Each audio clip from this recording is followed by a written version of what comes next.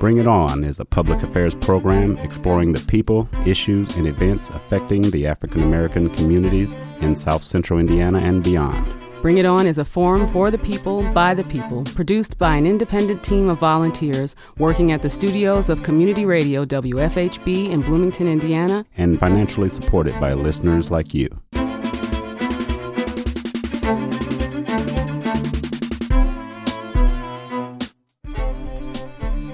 I'm Roberta Radovich, and welcome to Bring It On, a multiple award-winning program had celebrated 14 years as Indiana's only weekly community radio station committed to exploring the people, issues, and events impacting African Americans. And good evening. I'm Amrita Myers. Thanks for joining us as we continue a discussion from last week's re-airing of a conversation with immigration attorney Christine Popp on the national plight of illegal immigrants. Tonight, we'll explore the undocumented who are resigned to live anonymously in Indiana, and more specifically here in Bloomington, and a unique organization that seeks to assist them. Undocu Hoosiers Bloomington works to serve the needs of undocumented people at Indiana University and the community at large. These needs include providing or directing undocumented students to academic, financial, and legal resources, raising awareness of undocumented issues on campus and in our state, engagement in civic responsibilities that uplift the campus, local and national undocumented communities, and providing undocumented students with leadership and advocacy opportunities. Along with advocacy for undocumented individuals in our community, they engage in grassroots lobbying support for a Clean Dream Act Now and advocating for in-state tuition for undocumented students. Joining us this evening to explore these issues further are Ella Flynn and Max Sandifer. Did I get that right? Yeah. Okay, good. Two individuals who are representatives of Undocu Hoosiers Bloomington. Ella and Max, welcome to Bring It On. Thank you for having us. Thank you so much. Thank you for being here tonight. Now, Ella is a geography student at IU, and Max, poli-sci and Spanish, yes. Right? Excellent. And Ella, if I'm not mistaken, you are actually a native Bloomingtonian. I am. And you graduated from Bloomington North, Mm-hmm. right? Okay. And you graduated? In 2016. 2016, okay. And Max, you are from where? I'm from Southside Indianapolis. Oh, okay. So you are both Hoosiers. I'm born and raised. Born and raised. Okay. Well, we want to go ahead and let you kind of, was our overview of Undocu Hoosiers correct?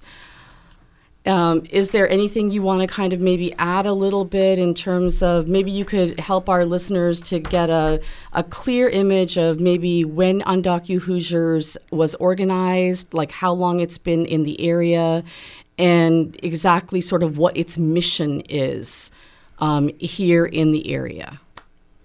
All right. So both her and I are fairly new members to Undocu Hoosiers, but we've already really, I guess, dug our heels deep into it.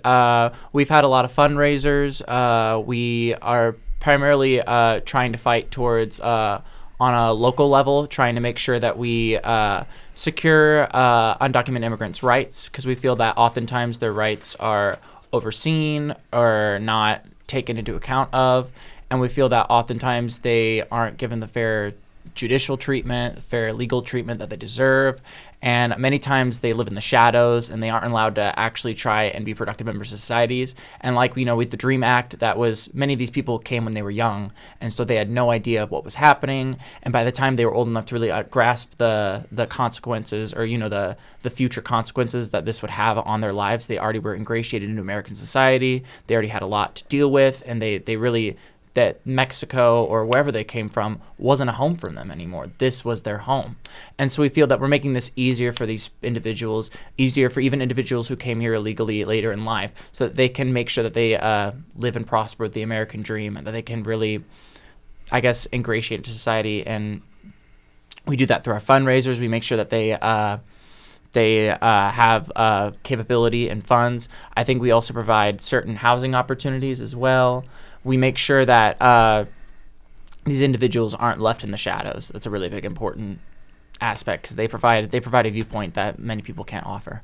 Yeah, so to sort of speak to what he's saying about not leaving in the shadows, another aspect of our organization is community education. We do that both on the university level, and we're also looking right now to expand it to the Bloomington community level. We educate people on like the rights of undocumented people as well as the issues the undocumented people are facing, and something I'm really excited about that I want us to try to kind of continue and make a larger part of our organization is also educating people on like the sociopolitical factors that drive migration. Mm-hmm. So when did Undocu Hoosiers come into existence? How long has it been around? Several years were not clear on the exact. I think it's been since the early 2010s or so, maybe mid 2010s. I think like 2014 or 2015 sounds about right. So like mid 2010s or so. It's fairly new, but we have a pretty loyal base of people who really fight and strive for these rights. Unfortunately, just because of how student organizing works, we have a pretty fluid turnover of board members and student activists. So, as Max mentioned, we're fairly new, so we can't necessarily answer all the nitty-gritty about No, I understand. Do you just work on campus? Do you work in the community as well? We do both for sure, and also we are looking to expand our network to a bit of more of a national level. As Max was mentioning, right now it is mainly local organizing, but I am really interested in kind of continuing to build the network of solidarity among undocumented people and allies on the national to even international level. We have contact with some organizations in New York who are doing work directly in Tijuana, and I actually was lucky enough to have the opportunity to go down there this past winter break and do some of that, like solidarity and advocacy work. So we're really trying to look into see how the issues affected by undocumented people in the local community are connected to a broader network of justice and migration. And with regard to student advocates at colleges across the United States, is there a kind of a network of student organizations? That is something we're currently in the process of building. I met a lot of amazing student activists and advocates while I was in Tijuana. So I have contacts, and I'm looking into building that network, and I know some past organizers have done similar work. So we're still trying to figure out how that looks, but actually I was on a Zoom call yesterday about that exact thing. So, wow, exciting. Yeah. I would really, I've talked to some friends from other schools, from my high school, went to other schools in Indiana, and I think a lot of them are interested in this sort of thing because a lot of people are very interested in this issue, especially with recent news coming to light for the government shutdown being over the wall funding.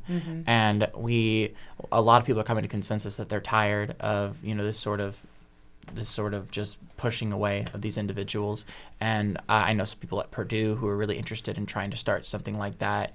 And so I think it'd be really cool if we could try and come up with like a network in Indiana, or even across the states. It seems that the more that the college students in Indiana or across the nation are connected, the more the information and the knowledge and the awareness is going to get out there for like sort of the average American. I mean, as an alternate to like kind of what the media is pushing forward, right? Definitely. Kind of an additional voice. For maybe some of our listeners who may actually not be aware of what the DREAM Act actually was, maybe you could bring them up to speed a little bit. And because you're interested in a clean DREAM Act, but some of them may not be aware of what the original one was. Right. All right. So the DREAM Act, in a sense, guaranteed that people who came here at a young age or before they were an adult really were guaranteed the right to become a citizen as long as they went through or the same rights as citizens and eventual citizenship, as long as they didn't break the law, went through certain qualifications.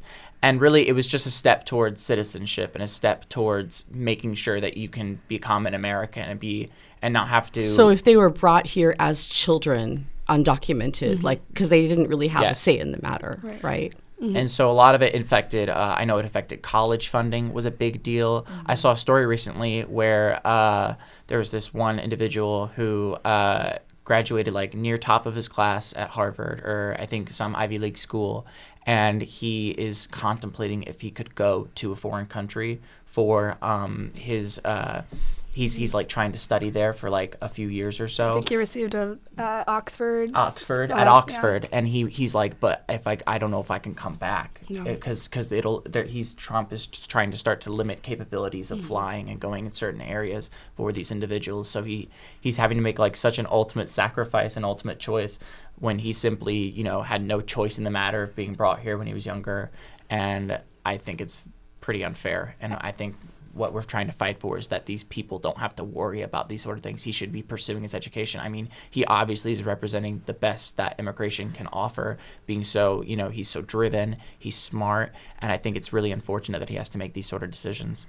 And to just sort of add on to what Max was saying in terms of the DREAM Act, I would say the majority of children who come here, especially at such young ages, by all marks, they really are citizens of this country. Exactly, they 100%. Contribute completely to their community. They are, mothers, friends. You don't have to be an Oxford-educated individual as well, or like going to Oxford. Just being involved in your community, or even having friends, you affect whoever you're with, no matter who you are. And so it's not a matter of I didn't want to portray it as a matter of oh, he's amazing, he's not amazing. No matter who you are and no matter what kind of undocumented immigrant you are, you have a role in society, and you shouldn't be shied away. You shouldn't be relegated into this. Yeah, I mean, how many folks who are born here are like going to go to Oxford? Right. Exactly. I don't think I could, honestly. Right. Can we talk a little bit about this? I mean, word usage matters, right? I mean, so maybe can we talk a little bit about illegal versus undocumented? Because definitely, 100%.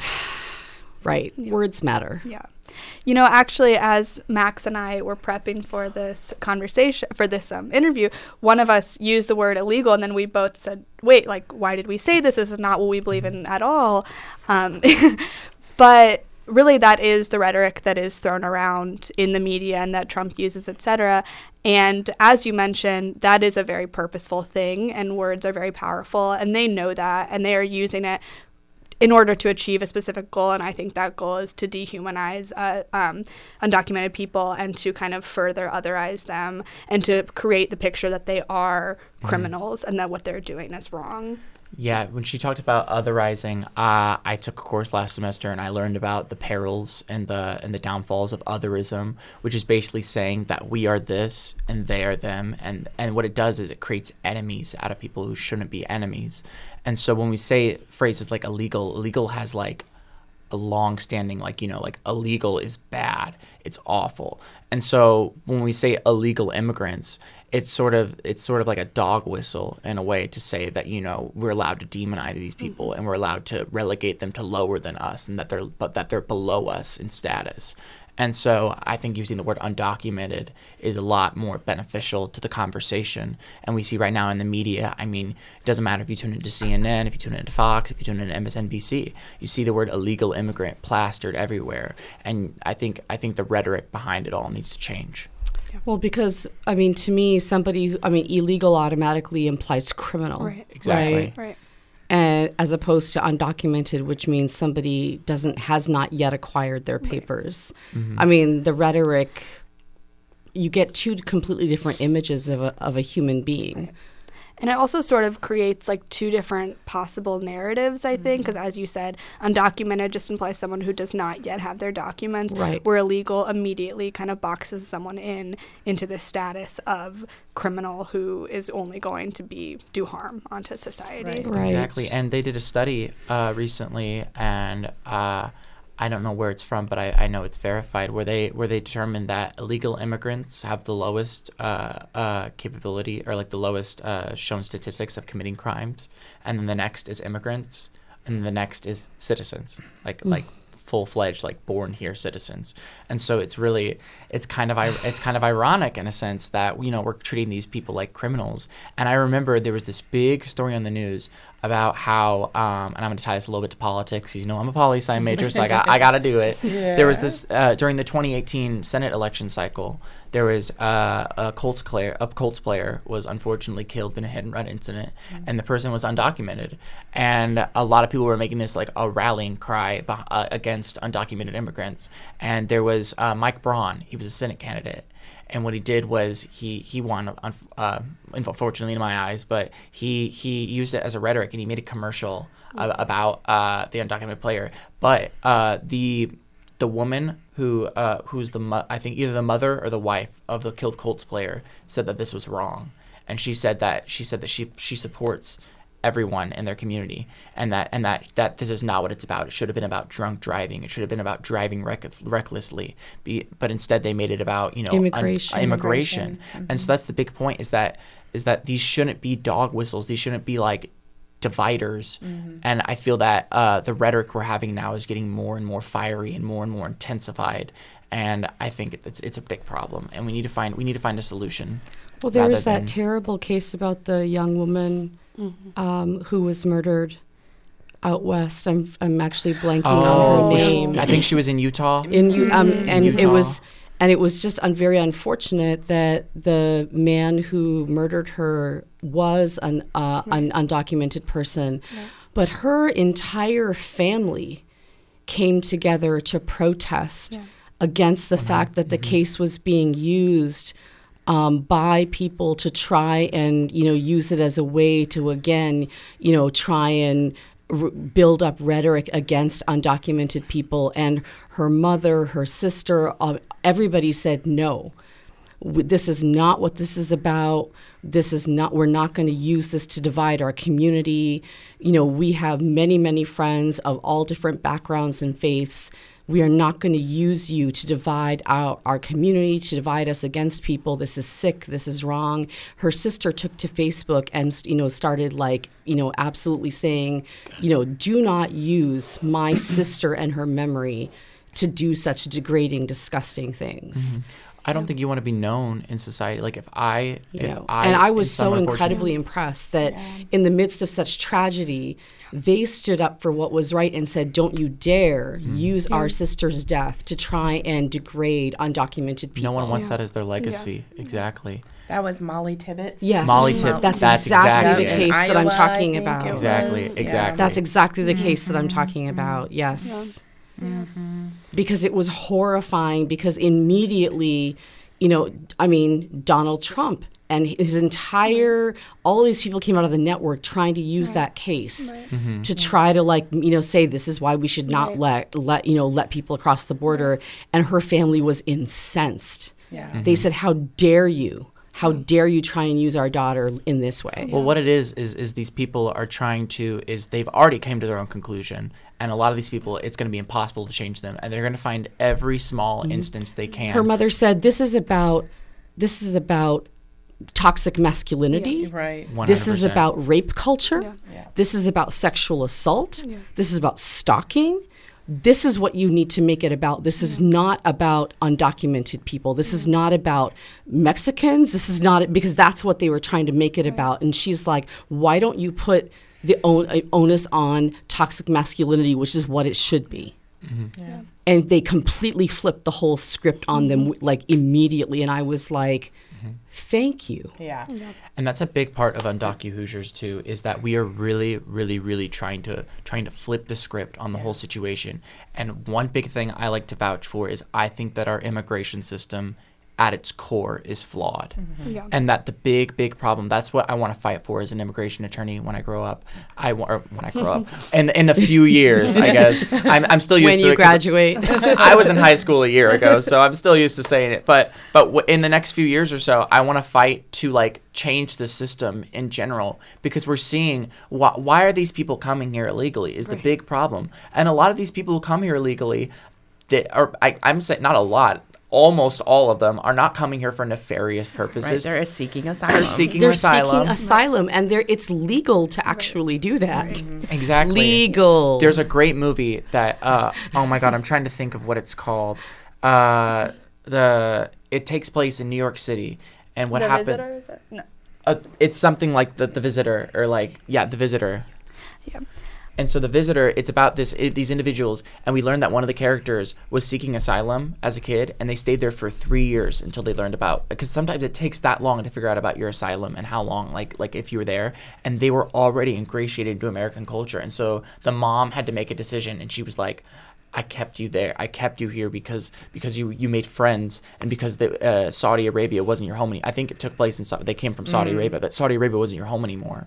And so a lot of these times, I mean, why did it take 3 years for that to come out? Why was there such great interference towards that whole situation? I mean, and in the story, it said that her husband was killed because he was a journalist speaking out against like a regime or like a powerful leader. So like, obviously that's grounds for asylum, but we see in many situations that they're becoming stricter and stricter with what constitutes asylum, and we need to take a look, and we need to have more people to look at these and not just put like a white marker or a black marker over certain things. Yeah.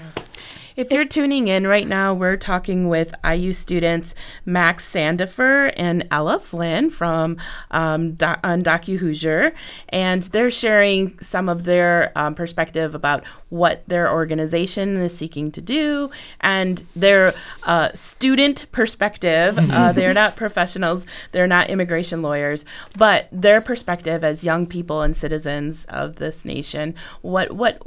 What's up, and what do we need to do, and how we can help this situation. So that's what I want to do, is I kind of want to move back to what your student organization does, and thinking about how is it that you get the word out to other students who could imagine themselves as allies. And even if you can't do anything, you could at least go home at Thanksgiving dinner and set the story straight among some family members or community members who might not really know how to wade through exactly the propaganda that they're being that they're internalizing. Yeah, Ella, what are the different kinds of things that Undocu is doing right here in the community? Yeah. And do you have community members and student members? Are you just student members? And what are the different kinds of things that you're doing in town?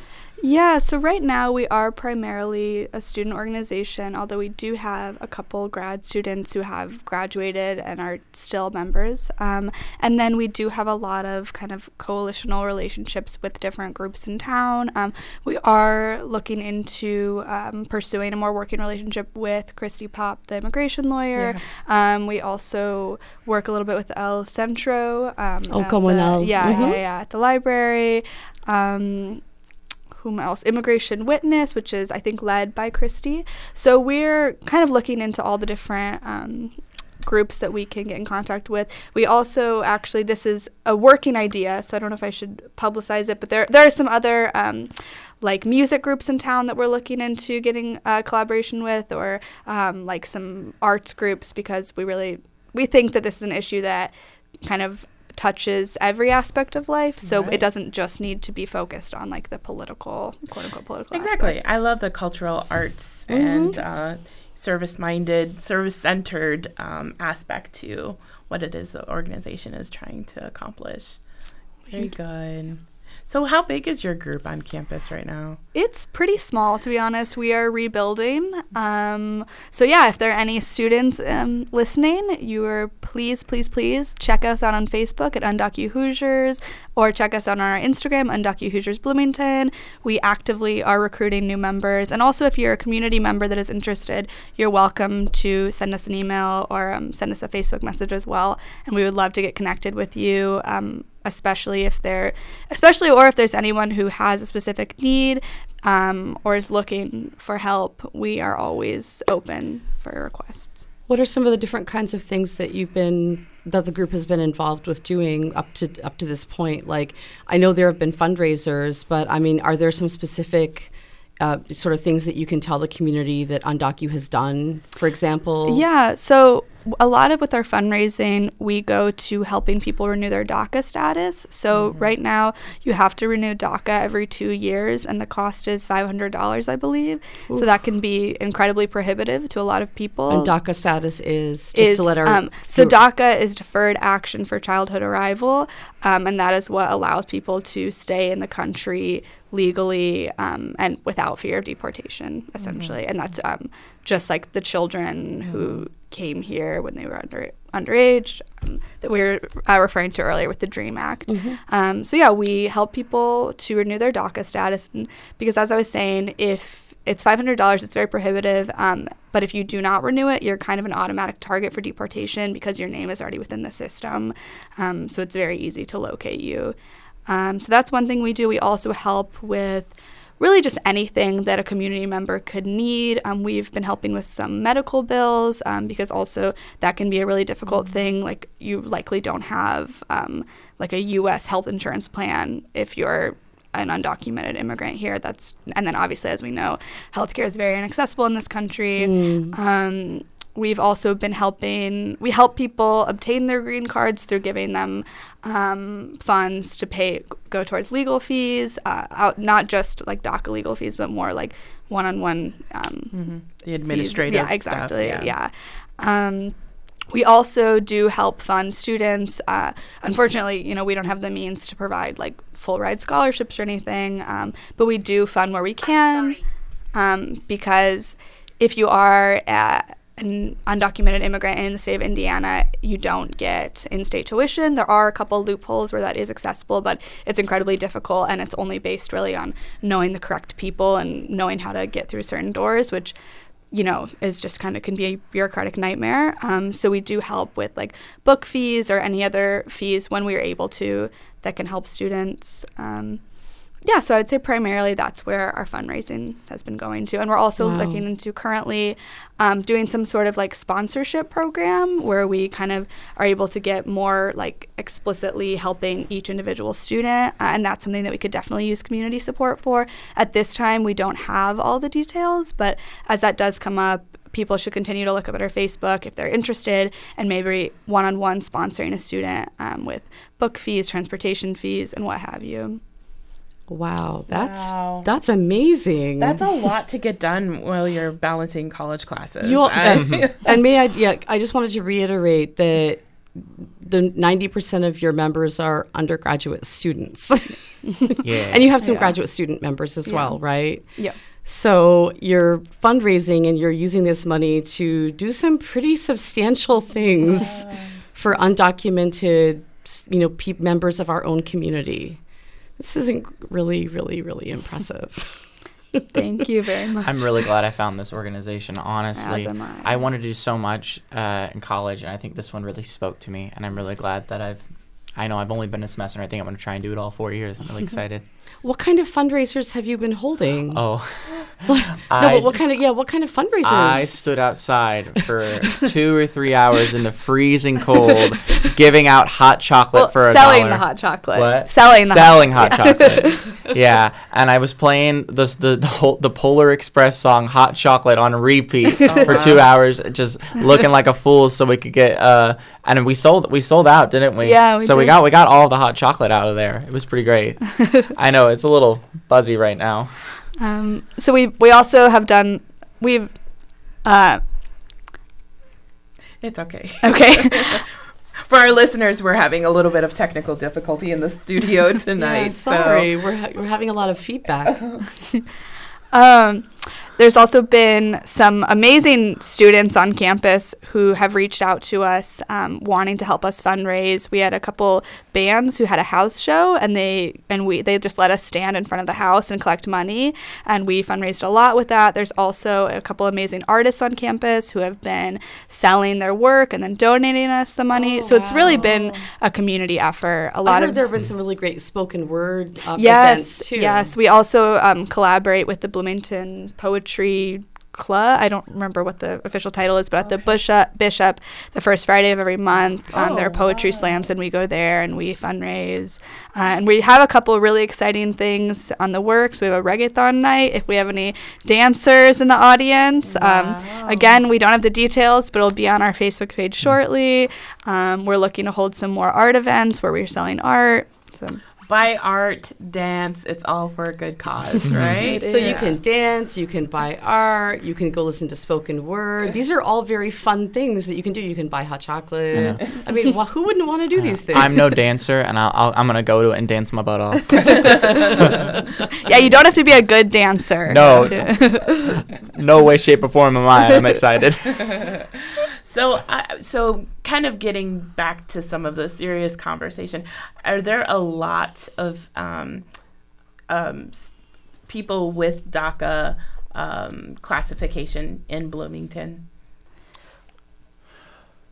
So we don't have exact figures on that whole on the whole for that, but we do know there are probably a good number or so of those individuals. Due to confidentiality things as well. Right, especially how endangered they are as time progresses through this administration. Exactly. We can't we I don't even think we really have access to those sort of numbers, but we try and keep it mostly confidential. What we can say is there's definitely a community of undocumented people in the Bloomington area and in Indiana. Because that's one thing as well, I think, that we've had a bit of trouble with in organizing students is they think, we're in Indiana, we're nowhere near the border. This is not really an issue that affects our community, but it absolutely does affect our community. There are a lot of undocumented people or people with shaky immigration statuses in here. Indianapolis, I like to shift this towards refugees as well. The refugees play an important role in I think American society, because I think we are the land of refugees. The first people to come here were refugees. In Indianapolis, there's a large swath of people from Burma/Myanmar, and my high school and my area surrounding my high school has the largest amount of Burmese individuals per capita in the world, except for the country of Burma. And so you get to see different perspectives when you have these individuals there. I got to learn about certain Burmese holidays. A lot of my best friends are Burmese immigrants. And I also got to see how messed up the immigration process is, because a lot of them immigrated here when they were 3-4 years old, because that's when the crisis really hit its peak. And these individuals are now 18, 19, and they still are having to study weekly and having to take all these extensive tests just so they can become citizens. And I think it's insane, because I know if I wanted to become a citizen of France, I'd only have to live there for a few years and then take a small test, and then I'd be fine. But these individuals are having to take mountains upon mountains upon mountains of work, and I think it really the immigration process in general needs to be dealt with. And I'm really hoping that our organization, and I think we will, are going to try and go towards that aspect as well, and trying to fight legislation, or trying to fight for legislation, I should say, and trying to work towards a better future for immigrants. And hopefully we'll have less illegal immigrants, because people will be able to actually come here legally, while we will still fight for, I shouldn't say illegal immigrants, I should say undocumented immigrants. Like I said, the media narrative keeps telling me to say that word, but we'll have less undocumented immigrants hopefully in the future. So I would love to, if you don't mind, Ella, is it okay if we talk a little bit about your time in Tijuana? Only because I want to hear about this. I know that Christy also spent some time in Tijuana and just came back. I would love if you could maybe briefly tell us a little bit about what you experienced there, what you did there. I mean, obviously without breaking any sort of confidentiality issues. Right. If you can tell our listeners about your experience there, but I'm sure they would love to hear about it. I know I would love to hear about it. Yeah, I would be happy to speak about it. One thing that made me think, that I was thinking about also when we were talking about the rhetoric of illegality and the criminalization of undocumented people in the U.S., and how we kind of use this rhetoric of, they're very violent, referring to Trump's speech. That was a huge thing he focused on, was all the different violent crimes that are, allegedly committed by let's talk about how many mass shootings were performed last year Right. by legal white men. Right. Native born. Native born. Yeah. And yet we have nobody in this government is willing to pass gun legislation. Right. You want to talk about that? Listeners, let's talk about that. Yeah, let's. Okay. That's a whole nother can of worms Yeah, right there. yeah. Wow. Yeah, but we want to build a $5 billion wall across the nation, and we're in the middle of a long government shutdown that is keeping people out of work and making it so they cannot buy food, pay utilities or their mortgages or their rents in the middle of a very cold winter. Yeah, let's talk about that. Longest government shutdown in U.S. history. Yes, longest government shutdown in Insane. U.S. history because Insane. and this government has to go ahead and go ahead. 2/3 majority required, folks, to overturn a presidential veto and put this country back to work. McConnell won't even take it to the floor. That's the big problem. I know McConnell won't take it to the floor. His behind needs to sit down, and his party needs to go ahead and put this country back to work, because we cannot let our own citizens starve because of this man. It's a vanity project. 100% This is a vanity narcissism project. 101. Yes. That's my 2 cents. Touche. I second that. Yes. And in addition to everything that you just mentioned, I also think that creating this rhetoric around violence committed by undocumented people is honestly quite laughable when you think about it on a larger scale of the violence that the U.S. government commits against these people in their home nations. I think specifically in the context in a uniquely American narrative. Sometimes these It's people- called empire. Yes. imperialism. It's It's Yes, called exactly. empire causing problems, and now their chickens are coming right, home to roost. Exactly. This Exactly. is like the consequence of U.S. foreign policy coming home to roost. I'm a historian. Yeah. But anyway.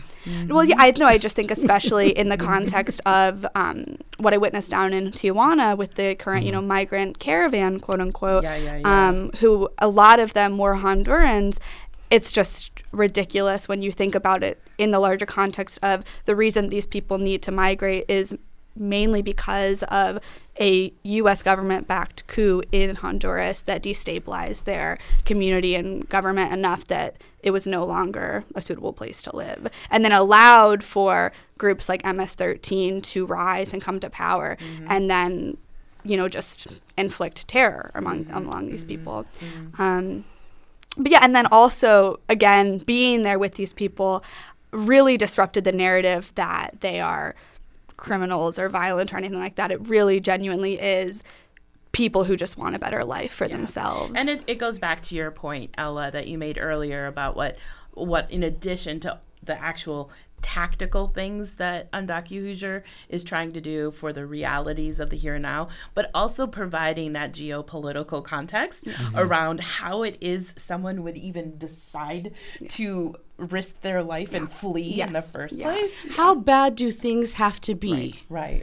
for women and men to leave everything and walk hundreds, if not thousands of miles carrying a backpack and their babies and walk, knowing that when they get to that border, they're going to be hostile people waiting for them with guns and tear gas. And yet that's better than what they're leaving behind. Yeah. Think about it, ladies and gentlemen. Think about how bad your life would have to be here, that you would be willing to leave it behind and take nothing but what you can carry and carry your children and head for the Canadian border because it's better than what you've got here. Knowing that, the people in Canada might be standing there waiting to shoot me, but that's better than what I've got here, and I'm willing to risk it. I'm willing to risk I'm willing to risk it. Think about how bad your life's got to be that you're willing to take that risk. Yeah. I follow a great activist and artist on Instagram called the Unapologetically Brown series, and she posted this thing. I'm going to butcher her quote, but essentially said, no one migrates for the American dream. There's no dreaming in survival. Thank you. Right. It's true. Speaking of dreams, can we talk about a little bit for our listeners? And again, if you're just now tuning in, you've missed a very rich and layered Meet Max and Ella. Meet Max and Ella, leaders of the next generation.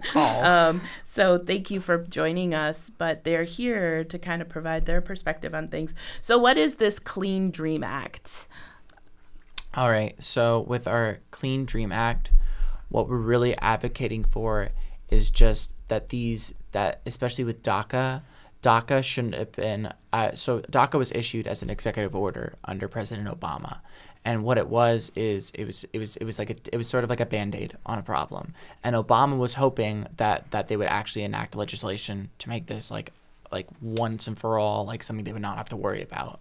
Well, unfortunately, what happened is our current president basically used it as a pawn to get funding for his border wall.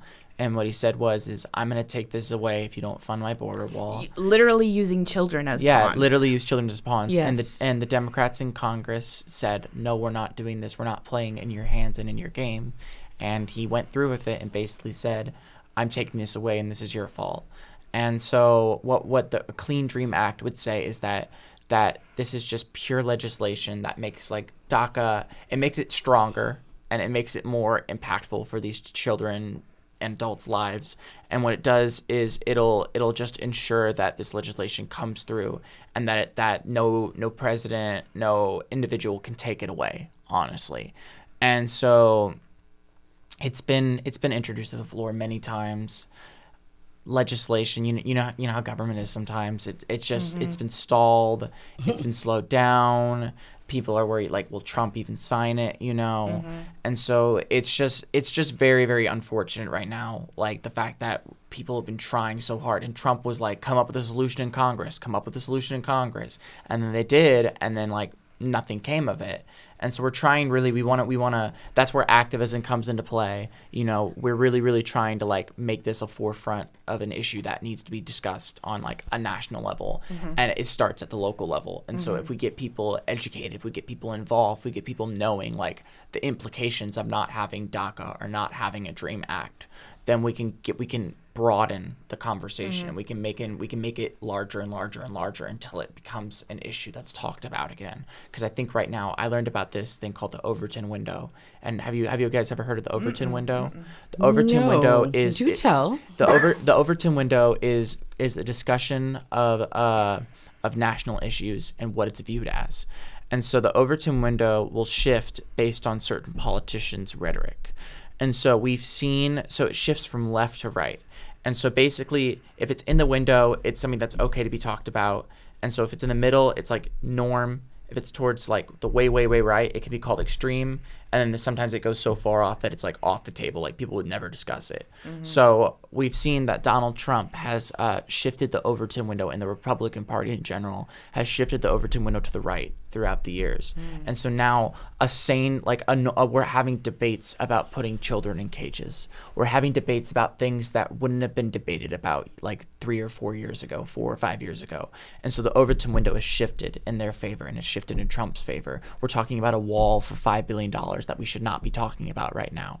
And so we need to shift it back. We need to shift it back into our side, and we need to be talking about fixing immigration, fixing the laws themselves, and not about frivolous things like walls. And so if we shift things like healthcare? Yes, exactly. And infrastructure and education, things that make sense? Exactly. Clean water in Flint. I'm just Clean water in Flint. The fact that they just put in a coal lobbyist to become the head of the EPA? Yeah, I know. And it's just insane. But if we shift that Overton window back, it'll do. I encourage everyone to look up the Overton window and how it's affected policy throughout the years, because it's such an unheard of thing. And I tell everyone about this when talking about policy, because it's so important. Folks, you really are listening to two young people who are like leaders of the next generation. So I want to be a politician one day. So Ella Flynn and Max Sandifer are two undergraduates at IU, if you're just tuning in, who are members of Undocu Hoosiers Bloomington, which is a local community and campus organization that's dedicated to focusing on issues that affect undocumented immigrants, both on campus and in the local community and in the larger state of Indiana. And they're both relatively new to the organization. The organization's actually been around since about 2014, 2015. And it's definitely in need of your help, both in terms of volunteers as well as your financial resources. They've been doing great work in the community. And they're going to be doing lots of amazing fundraisers, both in terms of like dance-a-thons, poetry slams, all kinds of great things on the calendar. We've been talking to Max and Ella since the top of the hour. We've got them for another 12 or 13 minutes. But, I just wanted to reintroduce them for anybody who's just coming on board. But just learning all kinds of amazing things because I've never heard of the Overton window. It's so important, and I think it's such an interesting thing. There's a Vox video on it if you guys know what Vox is. And I think when you take a long view, we've got our beloved historian here, who literally has a long historical view from. I'm a slavery scholar. Right? I do. 18th and 19th centuries. African American history. You see, and you can. I take a long view.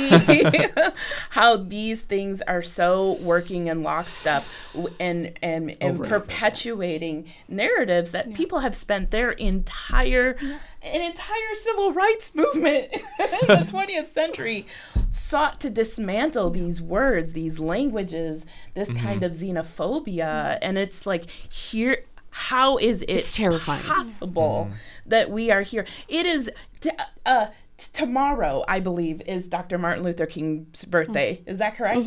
I think so. He will be 90 years old.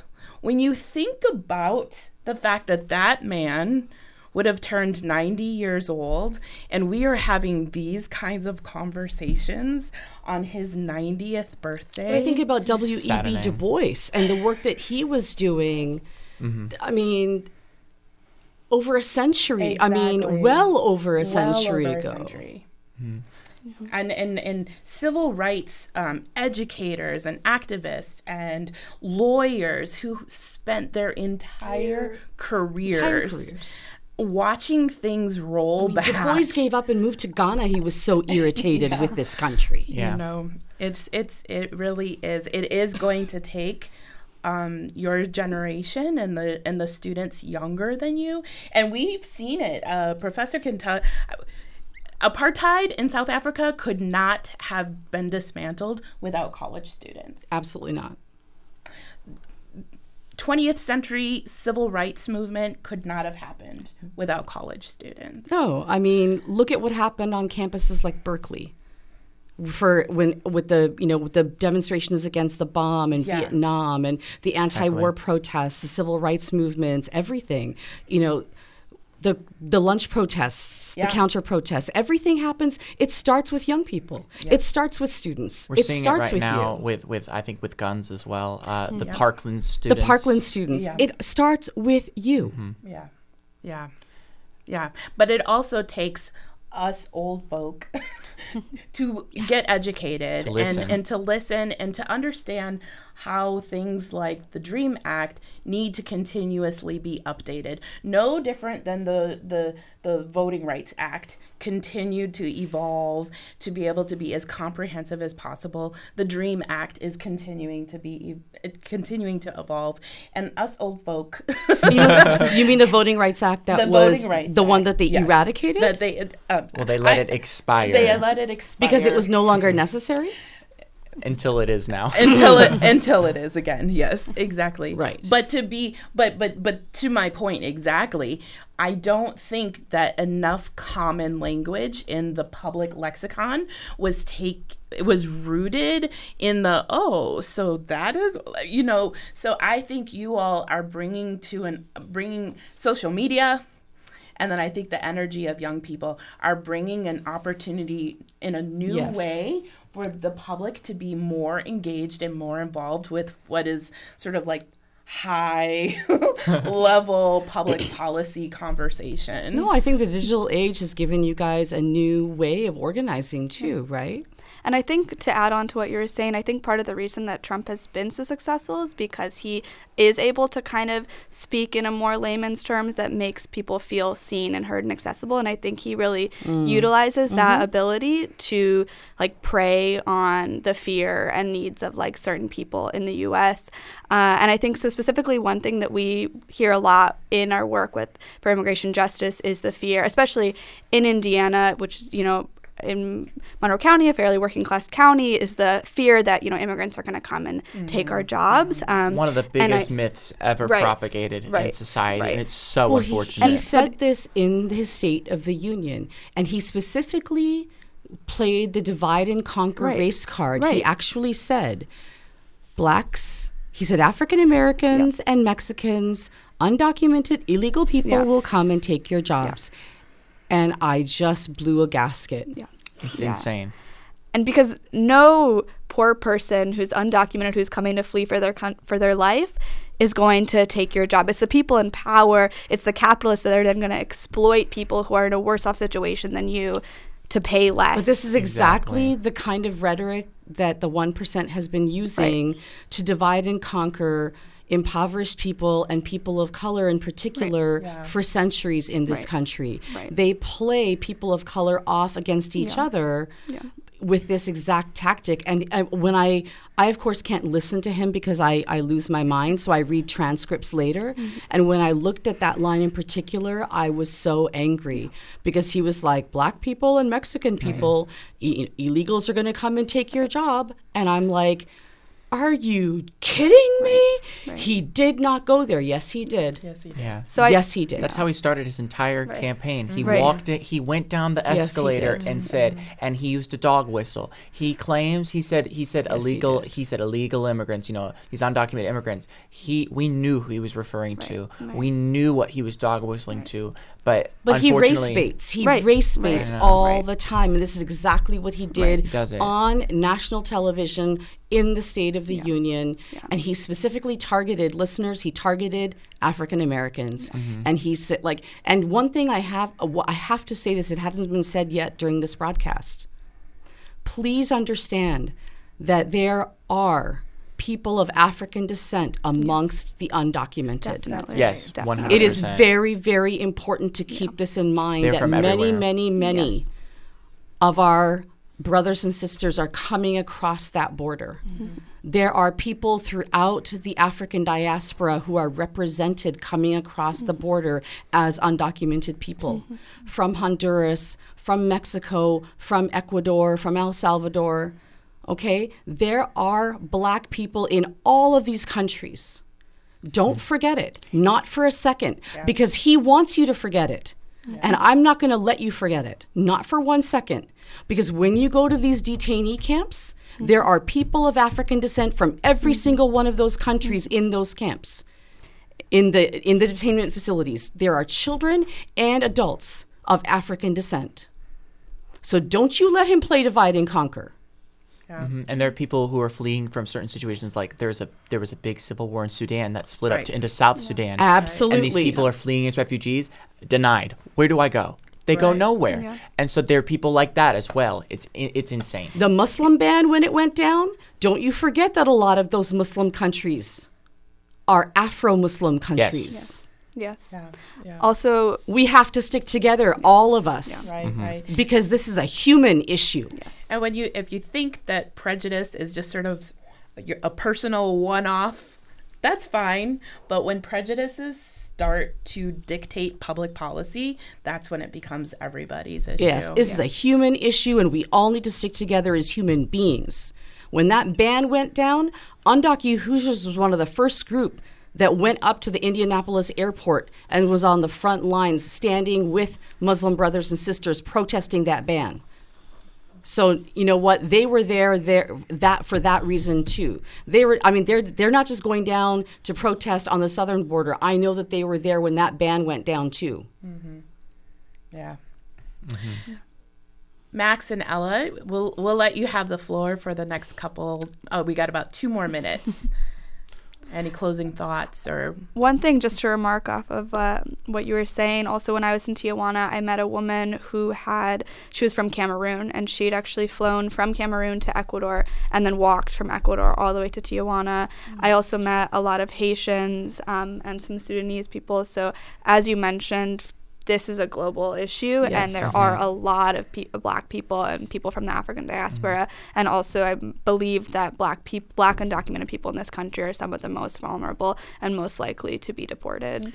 So. I just have some general advice, banking off what you said. Don't get complacent ever. Yes. The biggest problem is complacency. You become accustomed to these things. You allow them to become normal to you. What is happening right now and the certain things that are occurring right now in our society are not normal, nor have they ever been normal. And we have individuals right now who are high up in power who are trying to convince us that this is normal and trying to convince us that there are people lower than us. We all are humans. We all should respect each other, and we all should treat each other as if we are equals, because we are equals. With dignity. With dignity, 100% with dignity. And the fact that these people, these individuals who are undocumented, who are trying to seek a better life and who are trying to escape from these horrible situations they are dealing with, should not have to deal with persecution and should not have to be living in the shadows. And we're seeing them living in the shadows, and we're seeing them finally come out and speak now. And I'm so happy that I've had so many friends, so many individuals who I've met in my life who are speaking up against these hateful policies and against these hateful individuals. And I can't wait for the next generation of Americans. Don't allow yourself to be divided. Recognize that we are all in this together. Recognize that the enemy is not the undocumented migrant. It is the people in power that are creating these racist laws that are trying to divide us. In honor of Dr. Martin Luther King's birthday, let's quote a very famous quote. The arc of the moral universe is long. But it bends towards justice. Exactly. Very long, but it does bend towards justice. I saw the most amazing, beautiful, heart-wrenching commercial yesterday that I was weeping by the end of it. And I'm a soft touch in some ways. 8 Jewish women, all of whom are survivors of the Holocaust. Very, very, very elderly women, but all survived the Holocaust. Mm-hmm. And all, outright, saying that we cannot allow the injustices that we are seeing today to continue, that the hatred that we are seeing, the laws that are being passed, the names that are being used to try and, dehumanize people, alienate people, trying to make people seem lesser than, that they have seen this happen before, that it starts with names and then laws are passed and then camps are built and then people are separated. And they're like, we've been there. Thank you very much. It seems like, it starts with names. That's where it begins. And then here's where we end up. And they're like, do not let this happen again. We are begging you, do not let this happen again. Stand up for what is right. And I was like, of course I'm paraphrasing and I'm nowhere near as poignant or powerful as these 8 women. But you can go online and you can go on Facebook and you can go on Instagram and Twitter. You can find this commercial that these 8 women made. Yeah. 8 Holocaust survivors. And I guarantee you will not come to the end of it without weeping. Yeah, let us not be the silent majority. Please do not, mm-hmm. Because all it takes for evil to thrive is for good people to stand and do nothing. That's right. Mm-hmm. We're going to go ahead and close this discussion right now and invite our listeners to come on back and revisit this conversation with Undocu Hoosier at some other point in the year. Yeah, you both were amazing. Our thanks to Undocu Hoosier members Ella Flynn and Max Sandifer for joining us tonight to discuss the plight of the undocumented who are resigned still, unfortunately, to living anonymously in Bloomington. To learn more about Undocu Hoosier Bloomington, please go to https://beinvolved.indiana.edu/organization/Undocu Hoosier. they have a great Facebook page. Yes. And Thank you very guys much do, for actually. having Thank you us. so much. And your MLK Day Building Bridge Award winners as well. To keep up with local news and to find out what's happening behind the scenes at WFHB, you're invited to like the WFHB Facebook page. Go to facebook.com and search for WFHB, or you can always visit the WFHB news website at wfhb.org/news. Bring It On has an open submission policy. So if you have an idea for this program, let's hear it. Send an email to our volunteer staff. The address is bringiton@wfhb.org. We want to make sure that we share everything and anything affecting the African American community with our listening audience in Bloomington and beyond. The email address, once again, is bringiton@wfhb.org. Our show's executive producer is Clarence Boone, with help from WFHB News Department Director Wes Martin. Our board engineering team consists of Taya Wilson and Chantel Lafayette and Wes Martin. Our original theme music was created by Jamil Efiem, with additional background tracks by David Baker. For WFHB, I'm Roberta Radovich. And I'm Amrita Myers. Be sure to tune in again next Monday, January 21st at 6 p.m. for a Part 2 conversation with immigration attorney Christine Pop on her recent harrowing trip to Tijuana, Mexico, to provide legal assistance to individuals applying for asylum in the United States. This and much more on the next exciting edition on Bring It On, right here on your community radio station, WFHB.